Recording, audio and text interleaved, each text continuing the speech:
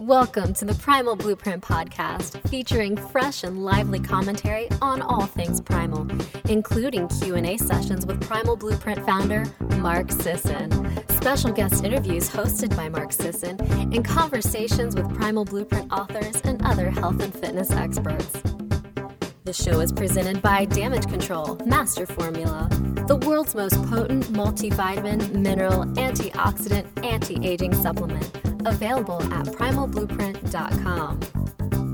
Past episodes are available for download or to review written summaries at blog.primalblueprint.com. And now, introducing your host, Mark Sisson. Hey everyone, Mark Sisson here at the Primal Blueprint podcast studios in lovely Malibu, where it's raining today, but we need the rain, so I can live with that. I'm here in the studio with Elle Russ, who would be your normal host today. I've got a special guest on that I wanted to speak with directly. And today I want to talk about motivation and purpose, two important qualities I think we need to address when we're looking to live an awesome life. And for that, I brought in my good friend, Christine Hassler. Christine and I have known each other for about 10 years now. She's the best-selling author of 3 books, most recently, Expectation Hangover, Free Yourself from Your Past, Change Your Present, and Get What You Really Want. She left her successful job as a Hollywood agent to pursue a life she could be passionate about. For over a decade, as a keynote speaker, retreat facilitator, spiritual psychologist, and life coach, and host of the top-rated podcast, Over It and On With It, she's been teaching and inspiring people around the world. Christine believes once we get out of our own way, we can show up to make the meaningful impact we're here to make. She is, of course, also the coach to our coaches at primalhealthcoach.com. You can find out more about her online at www.christinehassler.com. Hey, Hi, Christine. Mark. Always excited and grateful to have conversations with you. Likewise. And I'm very excited about the topic today and want to get kind of right into it. But before we do, I wanted to maybe explore a little bit about your past and your journey and how you got to where you are today. And it's my understanding that it started a little raggedy, maybe, being diagnosed and medicated for depression at 10 years old. So can we start there? Sure. And there were a lot of beautiful things that happened as I was growing up as well, of course. And we all have our stories. We all have our journey. And we all have the things that happen in our life that if we transform them, if we really ask, what did I really learn from this versus why did this happen to me? Oftentimes we find our purpose within those challenging experiences. So I had a rough time socially. I was the smart kid and teased a lot and just was very insecure and spent a lot of time alone. And my parents saw me go from, a very outgoing, happy little girl to someone who just was very in her head and very withdrawn. And it was the time when if you had a problem, you got a pill for it. And so the doctors really recommended that I go on some Prozac. And honestly, it helped. It really did. And it helped me, feel a little bit better.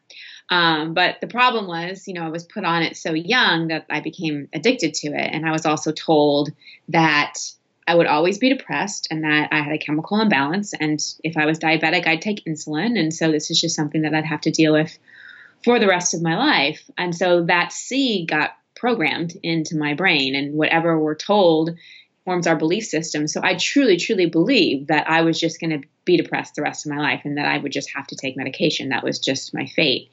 And I really didn't unravel that belief until I was 30. So almost 2 decades of my life, I was medicated, and I was a high functioning depressed person. Like I wasn't somebody that stayed in bed with the covers over my eyes. I was incredibly hard on myself, which made me incredibly driven because I tried to compensate for areas where I felt like not enough by being very successful outwardly. So I was able to do a lot and get a lot done, moved out to Hollywood after I graduated from college and started a career in the entertainment industry and was an agent at a young age and kept checking the boxes off in terms of the things that I thought would make me happy, but nothing really was doing it. And so it wasn't until I started to really go down the road of personal growth and discovery and alternative medicine and health and well-being that I started to create shifts in my life and reoriented from expecting something outside of me to fix me, be it a pill or a certain amount of money or a relationship or a career or whatever, to really learning that the answers were inside of me and that I could heal myself. Wow. So I'm recognizing a little bit of myself in your story, and the word that comes across is overachiever. No, that's shocking. Right? It's that, checking off the boxes, which I continue to do, because I think that it's going to, somehow make me perceive myself as a better person or a more successful person. There's nothing wrong with being an overachiever. Believe me, but I think there's a shadowy side to that as well.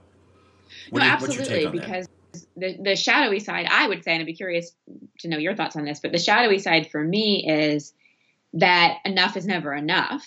And the way that I would achieve things was kind of being hard on myself. It was like, oh, I should do this and I should do this. And if this one thing didn't turn out the way I thought it needed to, I would be hard on myself and beat myself up and be incredibly critical of myself. So I think it's one thing to be an achiever, really, that's living an inspired life with a big vision.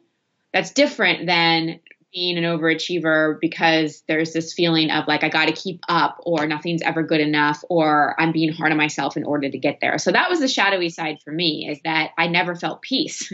And once I'd achieve something, I wouldn't really celebrate. I'd achieve it and I'd be like, oh, okay, that was great. Now I got to do the next thing. And so there wasn't a lot of celebration in my life either.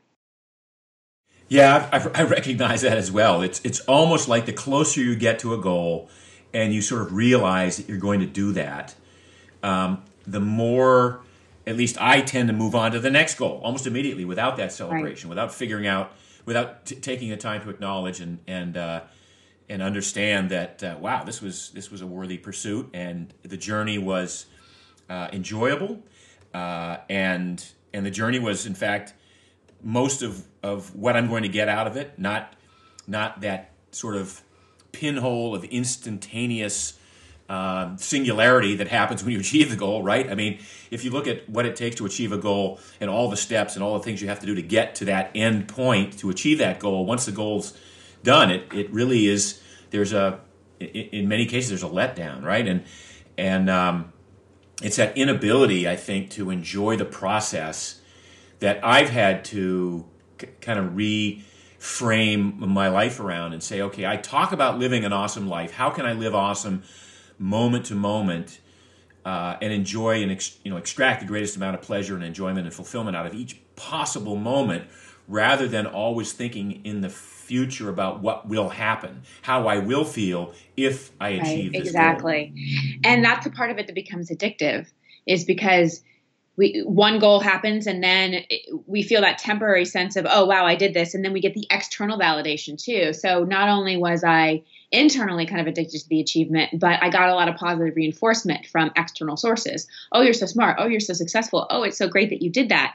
And so that was the part that I had to really look at too. Like, okay, I keep pushing myself so hard because I'm looking for somebody to tell me, hey, good job, Christine. Maybe I just need to tell myself that more, that I wouldn't push myself hard. So I think that a lot of like highly successful people can relate to this. And I think that part of the fear is if we let that overachiever, really driven part of us go, there's like this fear that, well, what will I do? Like, will I get lazy? Will I be as successful? And so we have to find a new way to feel really inspired and to go out and achieve things, but without, like you said, the shadowy part of not celebrating the success, enough is never enough, and being really hard on ourselves. So you work with a lot of people, different ages, but I suspect more younger people than baby boomers. Actually, no. To what extent? At this point, I would say most of the people I work with are 25 to about 65. Yeah. Oh, that's a big range for sure. Yeah. So talk about goals. I mean, do you use goals with people that you coach, or are goals, I mean, are they useful, or are they a setup? How do goals get incorporated into this idea of living an awesome life and finding motivation? Great question. I think I think goals are a setup for what I like to call an expectation hangover if we pursue them with high involvement and high attachment, or even low involvement and high attachment. Anytime we pursue goals with high attachment, and I'll explain what that means, we're setting ourselves up for disappointment. And the reason is, it's great to pursue goals and be very involved and know that you did your best. But when your emotional okayness, your sense of worthiness, your relationship with yourself, like your self-confidence, when all of that is dependent on achieving the goal, then we're really setting ourselves up for a potential expectation hangover, which is like disappointment and letdown. So I think goals are useful because we need a compass, we need direction, but we need to ask, what is this goal for? Like, is this a goal that I really want to achieve because it's going to be in alignment with my values? So the first thing I do with any client that's coming to me because they want to achieve goals is I'm like, let's put that aside. Give me your top 5 core values. And most people don't know their values. They just are like, well, integrity and love, but they've never really given it thought.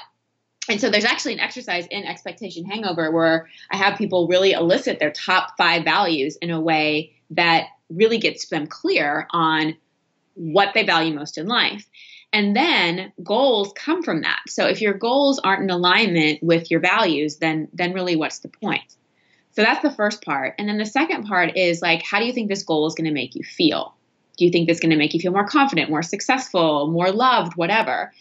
And then my work with them is, okay, so you don't have to wait for the goal to feel those things. How can you right now in your life start to feel that right now so that 1, you're not waiting for some external thing, and 2, you're actually going to be more likely to achieve the goal. So let's say, for example, someone wants to start their own health coaching business, and they think that once they do, they're finally going to feel free, out of their corporate job. They're finally going to feel free, and they're just dying to feel free. That's one of their values.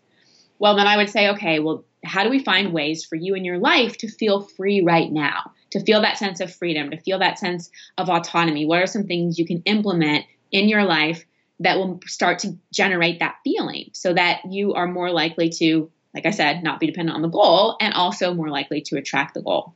So that's the second part. And then the third thing with goals is to know that when we're chasing a goal, we're really chasing the feeling. And when we get so attached to form, like it has to look like this, then again, we set ourselves up for disappointment. A lot of times something different emerges in terms of form, but we don't really give ourselves the opportunity to discover that unless we take steps toward a goal. So I always say, take steps toward a goal, but don't hang on to the form too tightly. Be willing to be led in a different direction. Be willing for other opportunities to arise. But if you start taking those steps towards something, at least you're going to get momentum and at least you're going to be on your way. I guess that's one derivation of the phrase having no attachment to the outcome, right? Exactly. So, you can have the goal and you can be on the journey and you can be headed in that direction, but to the extent that either the goal changes over time or when you finally get there, it doesn't look like what you anticipated, but to certainly have the willingness to appreciate it for what it is, to reframe or readjust your sights from there. But I think one of the things that has worked for me in my life is that concept of not having an attachment to the outcome, because if you, and whether or not the goal takes the shape of what you envisioned, if you fail, just outright fail, then that's really where not having an attachment to the outcome comes into play. And so I want to talk maybe a little bit about failure. I mean, is failure really failure? Is it the sort of palliative interpretation of that? Well, it's a learning experience, and you move on from there. I think failure is necessary in a lot of ways, but it depends on how we define it. Again, like we think we know everything in terms of we think we know what we want. We think we know what's going to be best for us. But we don't always. Like there's a lot of times I've pursued a goal and it's failed for some reason. And then a month or a year or 5 years down the road, I'm like, oh, I see why that didn't work out. Like I see why that wasn't successful. And or not only why it didn't work out, but you're glad that in many cases, you can be glad most of that the it time didn't you work out are. that way. And I think that fear of failure stops so many people from pursuing their goals. Like my advice is don't wait until you're not scared. Don't wait until you're certain you're not going to fail, because if you're waiting for those perfect conditions, you're never going to go after it. Most big goals in my life that I've gone after, there was definitely uncertainty and there was definitely fear of failure.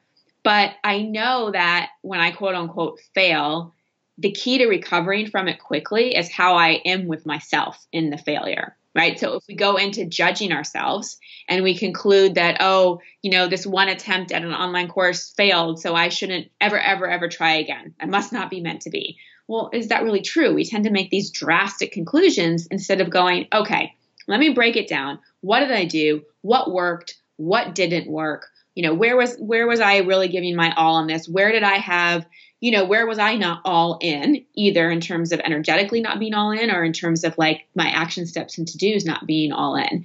And so if we can look at failure with the lens of, like you said, what am I learning, and really dig in, then we're way more likely to succeed. And we're also not as likely to hold it as such a bad thing. The problem is most people with failure, they contract. So something fails, they go into contraction, they give up, they get hard on themselves, they go into resignation, and they decide that the best way to protect themselves from failure is to never try again. And really successful people, when they fail, they give themselves a couple of days. They're like, oh, well, that kind of sucked, and they have their pity party about it for a little bit because we're humans and we definitely feel things. But then roll their sleeves up and go, all right, what did I learn? I'm going to look back on this, because so many of us are going after goals that there's no manual for. Most of the things that we really, really want in life, there's not a formula for it. There might be to some degree, but we're making it our own. So even if we model how someone else is doing it, we still have to adjust it to who we are. So the best way we learn is actually through the mistakes we make, because then we can really see what does work and doesn't work. Right. One of my few regrets about not taking action was, I'm going to say 35 years ago, I had this idea to publish a magazine called Failure Magazine. And it was just going to be a magazine that looked at stuff that didn't work, looked at all the failures and dissected and interviewed the people and took a look at what went wrong, so that anyone who read the magazine would get, at least they'd get the benefit of that experience. But alas, it did not come to be. One other opportunity that's out there, I guess, for somebody. There may be a website. I think you're doing okay, Mark. I don't know. Yeah. So social media, internet memes, and hashtags would sort of have us believe that all you need to do in life, Christine, is lean in, and the universe will take care of you. And I know that you and I know a lot of people who have had some schooling in this area that really sort of, focuses on that concept that the universe will provide. Now, I'm a skeptic. And, well, I'm a cynic, okay? But skeptics being a little bit kind. So let's talk about that, about how, there's this danger that if you just sort of, I think the book The Secret sort of, started that whole thing. Like, the universe will provide, and you've got to create this space for stuff to happen. And, there's a certain amount of truth to that, but there's a danger in just kind of kicking back and going, well, I don't really have any goals. I sort of know where I want to be, but I'm just going to let the universe provide. About that? How much time do we have? I think a lot of things about this. So I definitely am a mix of a very logical, practical person and a woo-woo spiritual person. My mom's a therapist. My dad's a CPA accountant. So I'm an offspring of the illogical and the emotional. So I think it's both. I think we are co-creators. I do think that, call it the universe, provides, but we have to show up. So let me just give a quick little example from my own life that just recently happened, and then we can unpack this even more. So I've been thinking about moving out of LA for a while, like a good 7 months. And I kind of went into that, well, it'll happen when it's meant to happen. And so I'd go down to San Diego and I'd look at stuff, and I was kind of waiting for the universe just to give me this massive sign that like I was supposed to move down there and the perfect place was just going to fall in my lap and it was all going to be ease and grace. And all I had to do was make a vision board of everything I wanted and voila, it would appear. And it wasn't working. Like I wasn't finding a place. I was unsure of it. And then I realized, oh my gosh, like I am completely complacent here. I'm completely forgetting that I'm a co-creator here and that like I need to take responsibility for my life and what I want. And so I was driving down to San Diego in December, just a month ago, and I was like, okay, I'm all in. I am fully committed to making this move, and I'm going to make it by February 1st. And if I don't have my perfect place, I'm just going to stay with friends until I find it. I'm all in. I'm giving notice, even if I don't find a place. That's a much different intention and sort of way to be with it than, well, if the perfect thing comes up, I just know that it's meant to be. Sometimes we have to make those choices and then the universe shows up. So as soon as I gave notice here, made that decision, got completely clear inside myself that this was what I was going to do and put a little plan in place, the next day I found my dream place. And it didn't come from just writing down a list. It came from getting 100% in alignment with the decision, not waiting for it to be made for me, and then taking action to make it happen. So I do think that sometimes Yeah, so I'm just going to stop you there and interrupt a little bit and say, you know what? So that wasn't magical. No. That was just, it's like, I'm going to learn how to swim. I'm going to jump off the diving board into the water close to the edge, and damn it, I'll figure out how to swim. That you basically prompted yourself to take action. Right. Now I will say I do believe in the magical too. We can call it that. But I think the universe meets us at intention and action. So one, we've got to be all in terms of our intention and believe in it. And two, we have to take action. And then you can call it flow, you can call it magic, you can call it whatever you want. I've seen that happen too much in my own life and the lives of other people. So I think we can be too far on either polarity. We can be too far on, I do everything on my own and it's completely up to me and there is no other like universal force, or we can be on the other side, completely in resignation and like, well, the universe just provides for me. And if it wasn't meant to be, it wasn't meant to be. A lot of people do that too. If they don't achieve a goal, they just like, oh, well, it wasn't meant to be, something better is coming. Well, you want to look at how did you play a role in that not happening so that you can learn from it. Back to failure, you either go, oh, it wasn't meant to be, I failed, so something better must be coming. Or like successful people do, you look and you say, what the heck did I learn from it? So I think it's really, for me in my life, I found it works best to take 100% responsibility for what I want to create or not create in my life.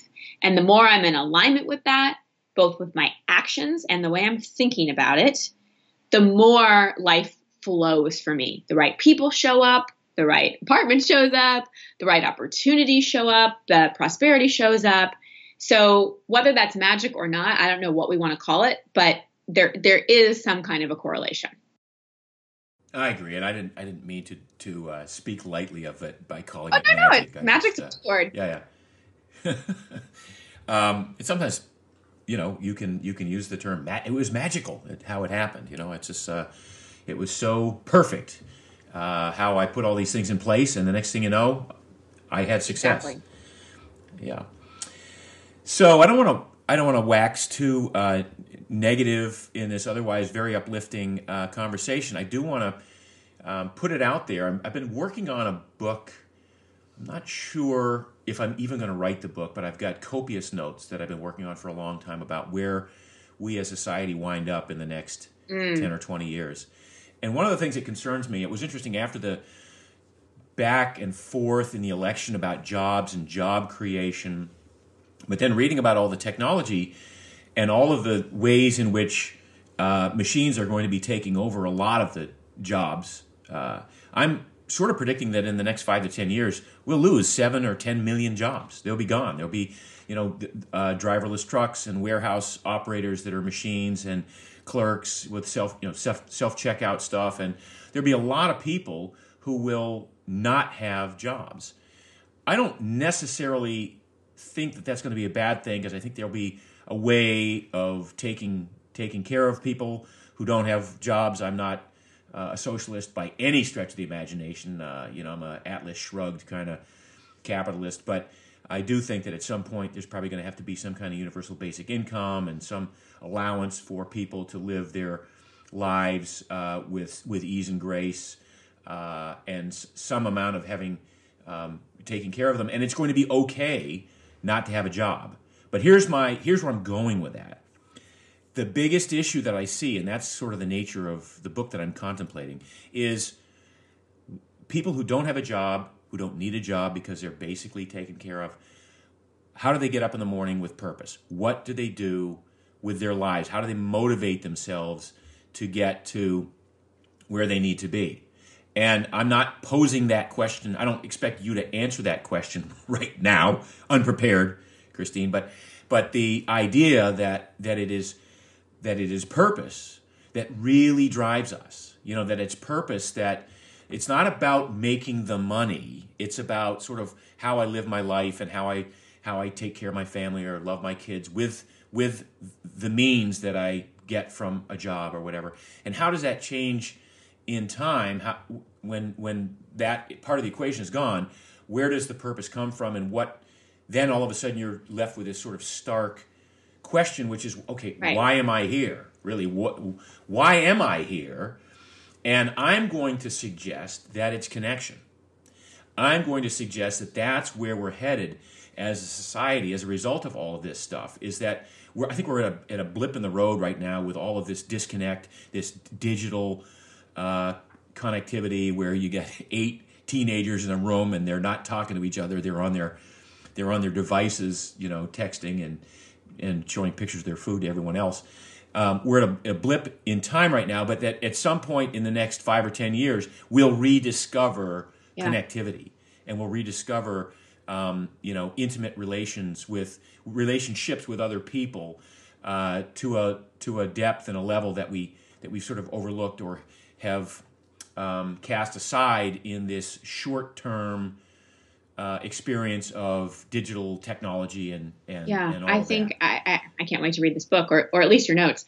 I agree in so many ways, and especially as a coach and leading retreats for people are so craving human connection, and we're seeing depression is just rising. It's skyrocketing, especially in younger people right now. And I believe a big reason is because people have the illusion of connection.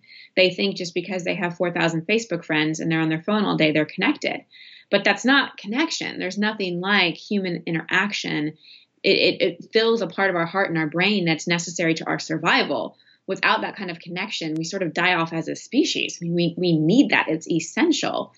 And I think we're even seeing it in the political climate. I mean, there's so much disconnection in our country. It's extreme just in terms of people are really looking for unity. They don't necessarily know they're looking for that, but people are craving unity and connection. I think an answer to your question about what are people going to do someday when they wake up and they don't have a job, like what's their sense of purpose?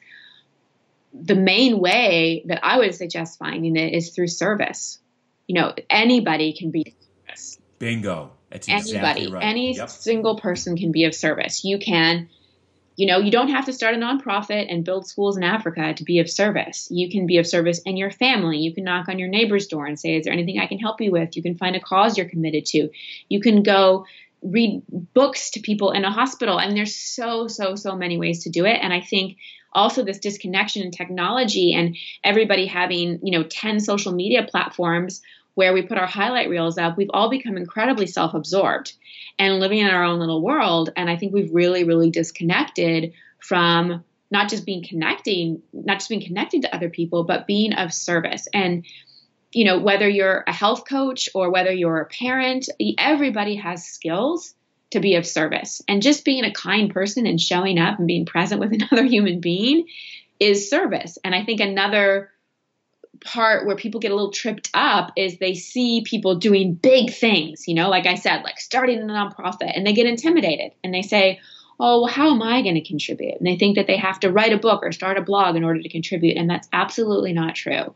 So if you're somebody listening and you don't know what your purpose is or you're craving more purpose, find a way to get out of your own head and show up and be of service to someone else. I think that's one of the main reasons that we created the Primal Health Coach Program. And I don't want to turn this into an infomercial, but it does segue nicely into the concept of taking the idea that you don't have to be skilled and you don't need years of medical school to look somebody in the eye and to get a sense of who they are and what their desires are in terms of health and fitness and the rest of their life, and be a compassionate, empathetic sounding board for them, and to assist them in figuring out ways in which you might be able to guide them toward greater health or better enjoyment of life, or getting off meds, or whatever that is. And to that end, one of the areas that I do see increasing, so I would say that Uber drivers, while they're enjoying a great moment in time right now, there'll be self-driving cars in 5 years. So Uber drivers are going to be kind of looking for what the next thing is, and truckers and the whole thing. So there'll be a large portion of the working population who gets displaced by the technology. But the beauty and the irony of it is that the ability to connect with a human being on a one-to-one level, being of service, as you say, will become of greater and greater value, and people will actually be willing to pay for that service and be willing to say, wow, now I've got, I used to go to my doctor who just chastised me because I didn't eat right and I didn't exercise enough, but he wouldn't tell me how to do it. And then he spent his 7 minutes with me and told me how my blood work sucked, and then sent me on my way. And now I have somebody that I can talk to about that, who's knowledgeable, who knows how to do that, whether he is a physician's assistant or a nurse practitioner or a trainer, whatever, or a life coach, and not even that well versed in the health aspect, but somebody who can just like you and like some of the people that you coach, the coaches that you coach, be in a position to be of service to an individual or a group of individuals or a family, and say, here's how you can find purpose and motivation and fulfillment and contentment and extract the greatest amount of pleasure out of every possible moment. I really think that's where we're headed. Yeah, it makes me feel good, me too. actually, and I think we've needed a massive sea change. And I think as a country, we're going through a big expectation hangover in terms of just like, whoa, where are we right now? And we're in a big transformative time. And I think we're going to see even more change. And that's why we're going to actually need to be more connected to each other. We're going to need to be of service because a lot of people are going to be in need. And we're going to, definitely need to get out of our own little bubbles. I think just even the way we live, like in our homes, separated, and then we get in our car on our own, and we don't really live in community anymore. And that's one thing I'm really seeing, like with the millennial generation and even the generation after them, which is like teenagers right now. They're wanting to cohabitate more. They're wanting to, like, the word commune is coming back in terms of talking about this. And I think that makes a lot of sense, because when we're living like our own little kind of independent, self-absorbed lives, we just become more monsters. How do I get more stuff? How do I get more money? How do I get more fit? How do I get whatever it may be? And because we're not like connected to enough community, and we're not being of service enough. And I that's why another reason I'm so proud to be associated with the Primal Health Coaching Program, because even if someone says, I don't know that I want to make health coaching as my career, just what they learn from that, someone's going to show up in their life. It could be their mother. It could be their child. It could be a best friend. Someone's going to show up that they're going to be able to help. And they're going to feel amazing when they're able to do that, as is that person. So anytime we can learn something that's going to be of service to someone else, I think that's such a valuable investment of our time and energy. Agreed. I read in the Wall Street Journal a while back, so it must be true, that a study was done on millennials, and it was determined that, and I love this, that it's for them, it's not about the stuff. It's not about accumulating the stuff. It's about experiences. So the typical millennial budget includes dining out with friends, includes as much travel as they can fit in, also includes that sort of communal experience, which is why places like WeWork are so successful now, where there's this great networking thing. So I think it bodes well for the future. In combination with the idea that if people are looking for the experiences and knowing that those experiences involve communication and closeness and empathy and connection, and so I'm feeling pretty good about, even though I've just painted this bleak picture of a jobs issue. I think that and this what I want to have happen in my book is to kind of coach people into that space where it's okay, because no matter how much money you have or don't have or aspire to have, or how many things you have, or the stuff you want to get one day, I guarantee you that you still love your kids as much as possible right now. That you can have the visceral experiences, whether it's a hike or a swim or a workout or having sex with your partner or whatever it is. You can have that right now. You can acknowledge yourself for all of the wonderful things you do right now. So you have that capacity to be in a perfect, loving, awesome space. Absolutely. Right now. Yep, that's the thing. Back to what I was saying earlier about, we think we're chasing the thing, but we're really chasing the feeling. And we're capable of creating whatever feeling we think that thing is going to give us, like right now. And a lot of times it takes disruption, disappointment, things not going great for us to like wake up to how lucky we are, and actually maybe look at how we're creating our life not in the way we want to create it. And so I agree with you in terms of, it could sound to people like you're painting a dark, dismal picture, but it's a catalyst, and it's an opportunity for us to make some changes. Because here's the thing. I speak a lot in corporate America, and people are really not happy. Like, so many people are dying in a corporate job, working for the man, and just like rinse and repeat life day after day after day. But they don't have the courage, or it's not necessary for them to leave because they've gotten in their comfort zone. So perhaps it is going to take a shakeup. And that's why, you're talking about writing this book. That's why I wrote Expectation Hangover, because as a human being and as a coach, I have seen that people don't know how to leverage disappointment. They just want to get over it, get through it, get to the next thing. Whereas if you really leverage it and you go in and heal it and look at it on the emotional, mental, behavioral, and spiritual level, then it's like gold, because you have an opportunity to recreate something way, way, way, way, way better. But if you don't look at it and just try to get through it and blame it on, your parents or your ex or the government or the job market or the president-elect, then you're going to consistently be a victim of your life. And you will never be happy if you don't really, really get that you create your reality. I think one thing that we've done that's kind of put a little bit of a glitch there, we've kind of hobbled the generation that I helped raise. And I'm not going to admit to having done a lot of this stuff, but the sort of helicopter parenting, the no child left behind, the every kid gets a participation medal, the concept that if you have an issue with your teacher, the teacher gives the child a better grade just because they didn't want to deal with you. I mean, so there've been a lot of in the last generation or two where kids have kind of gotten away with stuff that my generation back in the 50s and 60s, never could have gotten away with. And when I say get away with, I mean, it's not a bad thing. It's not a good thing. But it certainly sets the stage for more disappointment if you've never been disappointed earlier in your life, right? If you haven't, if you've never truly lost a game because everybody was awarded, a medal for participating, or if you've never, really gotten into an altercation and gotten scraped a little bit, you don't really know what that sort of feeling feels like, and so you don't have the ability to climb out of it.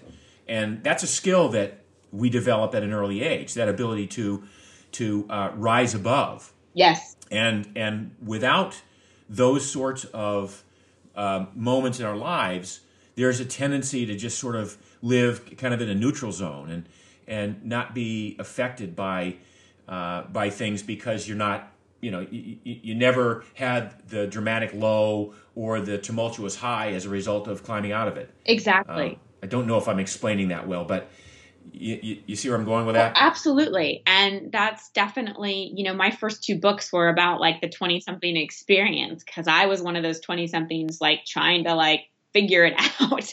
And especially with like 20-somethings now in early 30s, you were right. They were raised with their parents being involved in every aspect of their life and making all their decisions. So not only are they terrified to fail, but they have a really hard time with decisions because they have no autonomy. And so any decision they're faced with, they, one, consult their parents, and two, like really don't feel like they can make the choice on their own. And so whenever I talk to parents or talk to companies that work with millennials or talk to millennials themselves, my biggest advice is like mess up, fail, don't go in and save them. And for the millennials, like take some risks. Don't listen to yourself, learn how to trust your own voice and listen to yourself so that you stop relying on someone else to tell you what to do. And also I think it's a little humility goes a long way. My life falling apart at 25 was very humbling as well. There was some embarrassment about it for me as well. And that was a good thing. Even though it was painful at the time, there was a part of me that was a little entitled. There was a part of me that thought like I deserved, the world. And we all deserve the world, but we have to work for it. We have to create that world. And right. So we have to fall down on our face a couple times in order to have integrity with how we pursue things. Awesome. That was some great free advice for millennials and Gen Xers. Now, do you have something for the baby boomers out there? Stop overparenting your children. That's a big one. Like the whole response, I don't know, honey. Well, I bet you have the answer. Also, like get them off your payroll. In other words, let them figure out their money situations themselves. Stop writing their resumes for them. I've seen that way too many times. Sure, help your child and, empower them to a certain extent. I mean, I get so much pushback from baby boomer parents when I say, don't get your child that job. Stop helping them so much. And they're like, but I have these opportunities and I'm their parent and I should help them and And I'm like, well, then you get used to helping them for the rest of their lives because like that's kind of what you're setting up.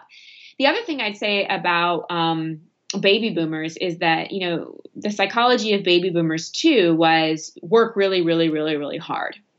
And so I think for a lot of baby boomers, it's time to have a little more fun and it's time to think about service as well.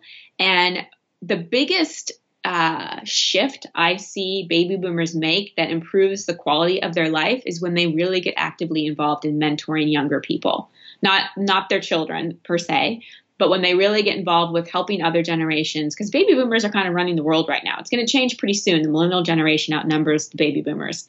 And by 2020, there's going to be 80 million millennials. So they're coming and they're going to compromise 75 and they're going to comprise 75%. They could compromise them too, but yeah. They'll...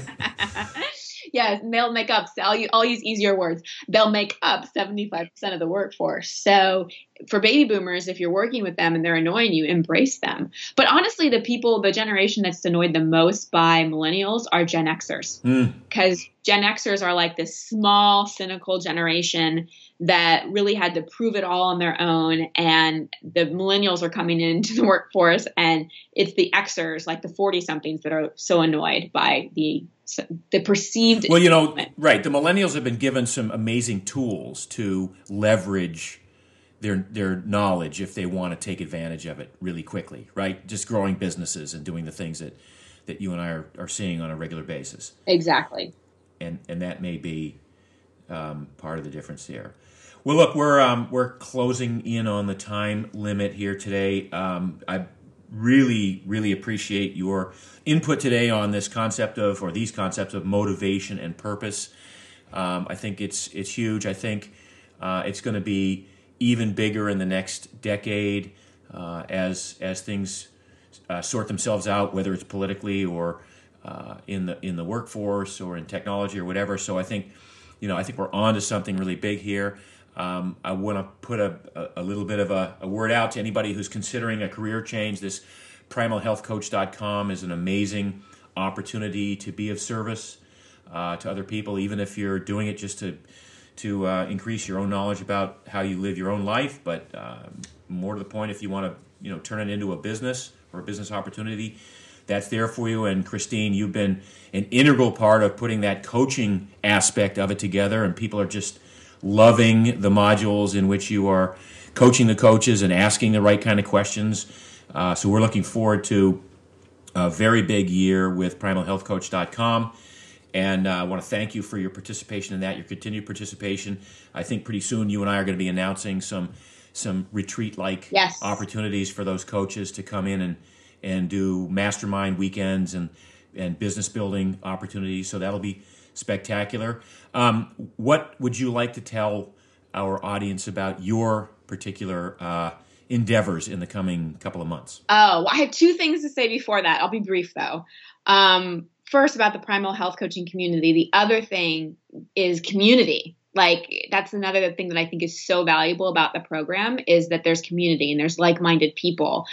So for anyone that's like not only looking for a service-based business, but also just wants more connection, that's one of the many reasons that I love it. So I just wanted to add that as well. Also, because we did mention my whole journey with depression, a big question I get when I'm on these podcasts is, how did you get off of the drugs? And I just want to say, I didn't just stop one day. I didn't just stop the medication and just decided. I worked with alternative practitioners. I detoxed my diet. I did so much emotional work. There was spiritual aspects involved in it as well. So I don't want to put out there that like one day I just decided and it was easy. It was something that I committed to, and it was like a process of a year or two that it took to do that. So if people have additional questions about that, they can reach out. I'm actually going to be releasing a video soon where I really talk deeply about how I did it.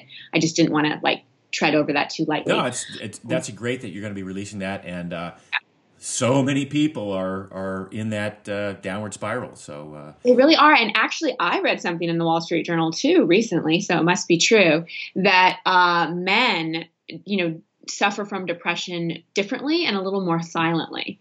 And that more and more men are starting to really realize that they're having the symptoms of it. But because men tend to still like get out and do things, they don't always know that they're depressed, but they lose a lot of their drive. And it's really hard as a man to connect to your purpose and drive when you're feeling that slump and that depression. So I love that we're bringing this conversation up, and that more and more men are feeling vulnerable, like permission to be vulnerable enough to start talking about their feelings, because men have feelings too. Oh, they do? No, they absolutely do, and it's been overlooked for too long, and that's spectacular. That's fantastic that you're moving into this area. Okay, links at the bottom of the page here today, and or directly to www.christinehassler.com.